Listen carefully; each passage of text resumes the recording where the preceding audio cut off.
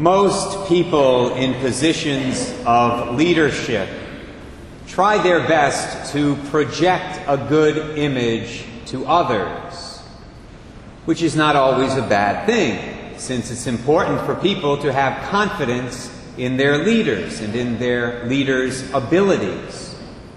But some men and women in positions of leadership definitely do go to extremes these days. In fact, on the very day I was preparing this homily, I happened to be listening to sports radio as I was driving my car, and I heard that Kobe Bryant, who certainly is the recognized leader of the Los Angeles Lakers basketball team, I happened to hear that Kobe had a manicure and a pedicure somewhere in Boston in between games 1 and 2 of the NBA Finals. Now, I don't know if that made him play any better. Given the result of the series, probably not. I don't know whether it made him a better, more effective leader on the basketball court.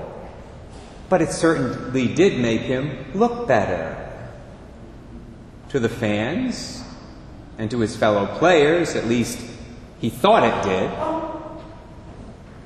It enhanced his image in that sense.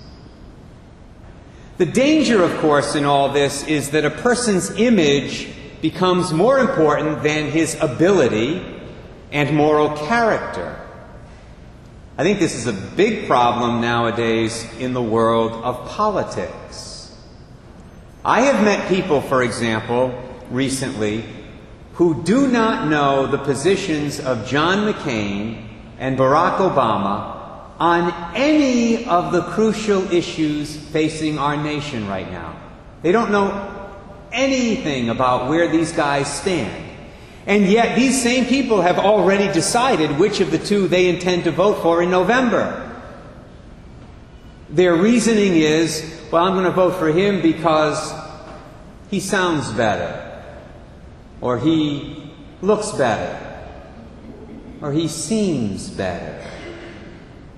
It's all about image. Image over substance. It's a big problem. How different St. Peter and St. Paul were. Here we have, my brothers and sisters, arguably the two greatest leaders in the history of the church. And yet what has to strike you when you read the Scriptures is how honest they were about themselves. And not just somewhat honest. These men were brutally honest about their weaknesses, about their failings, about their sins. Many people aren't aware of the fact that St. Mark, the author of the second Gospel, was a disciple of St. Peter. And because of that fact, many scholars theorize that Mark's Gospel is actually the Gospel that Peter preached during his ministry. Mark wrote down the things he heard Peter say. And yet, Mark's Gospel does not hide any of Peter's failings, which means that Peter himself didn't try to hide his failings. Mark records Peter's denials of Jesus on Holy Thursday. He doesn't gloss over them. He doesn't, pardon the expression, deny them in any way. He records Peter's failure to believe in the resurrection when he first heard about it. In fact, according to St. Mark, none of the apostles believed in the resurrection when the women, Mary Magdalene and the others, first told them about it. Mark even records that famous scene at Caesarea Philippi where Jesus ends up saying to Peter, "Get behind me, Satan." That's in Mark. Peter must have preached that. Can you imagine Jesus calling you Satan and then you going around telling that to other people? I would have been embarrassed. Peter was up front. No concern with his image. Peter also wrote 2 New Testament letters. He begins the second one with these words, which are very revealing. He writes, "Simon Peter, a slave and apostle of Jesus Christ. Remember, Simon was his name before he met Jesus. It was a name that signified for Peter his human weakness. So even though he was now the first pope, the rock upon which the church was built, at the same time, in his own mind, he was still Simon, that weak, frail, all too human sinner. And yes, he was an apostle, the chief of the apostles, but at the same time, in his own mind, he was a doulos, that's the word in the Greek, a slave. Simon Peter, notice he says slave first. A slave of Jesus. Yes, and also an apostle. Obviously, Peter was not obsessed with his image.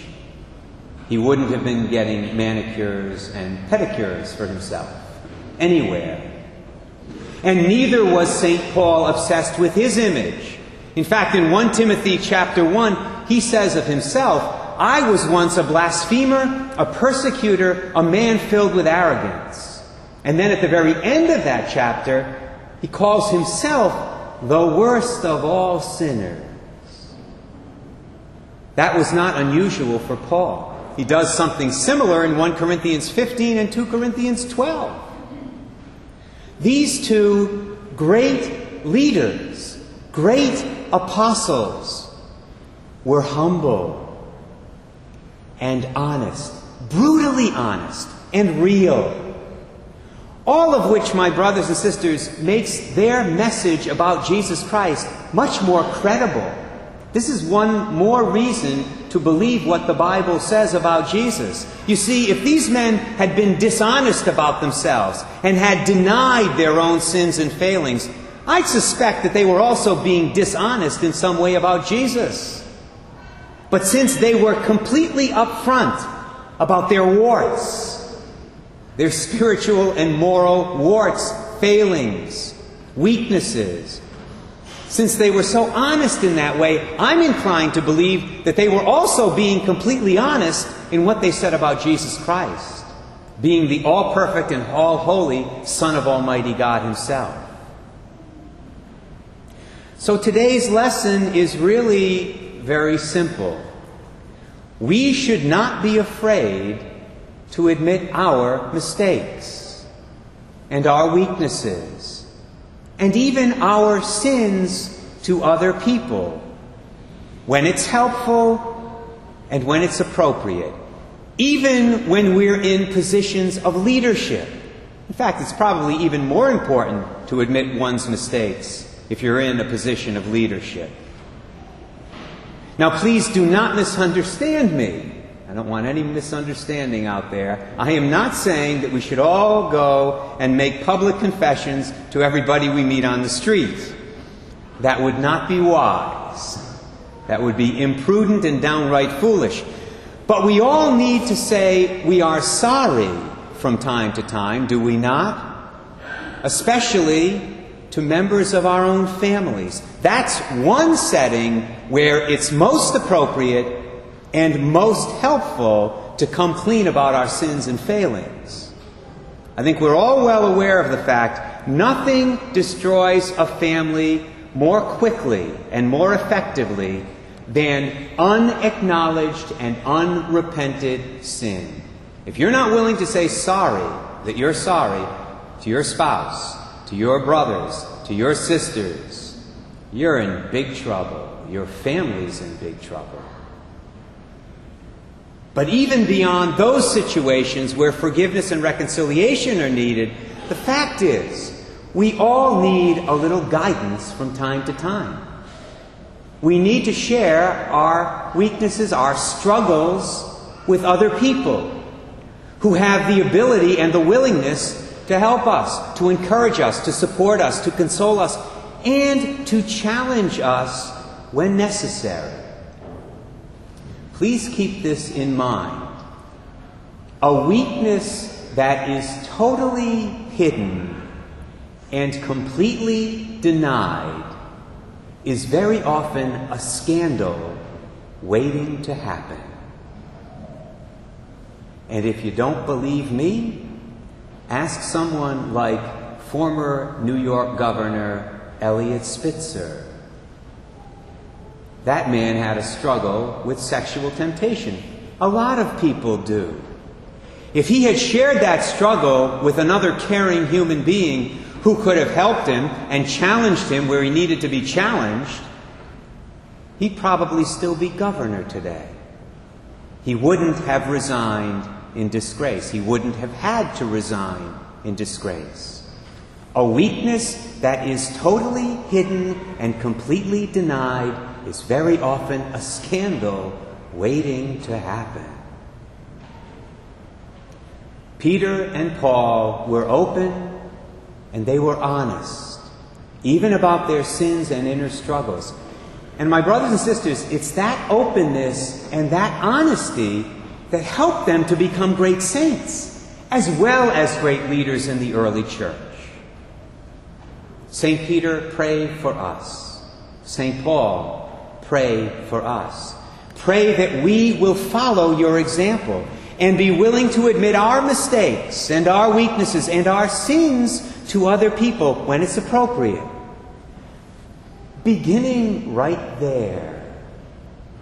Beginning in the confessional, where we receive special graces to cope with our inner struggles and where we receive the greatest gift of all, forgiveness, total, complete forgiveness for our sin.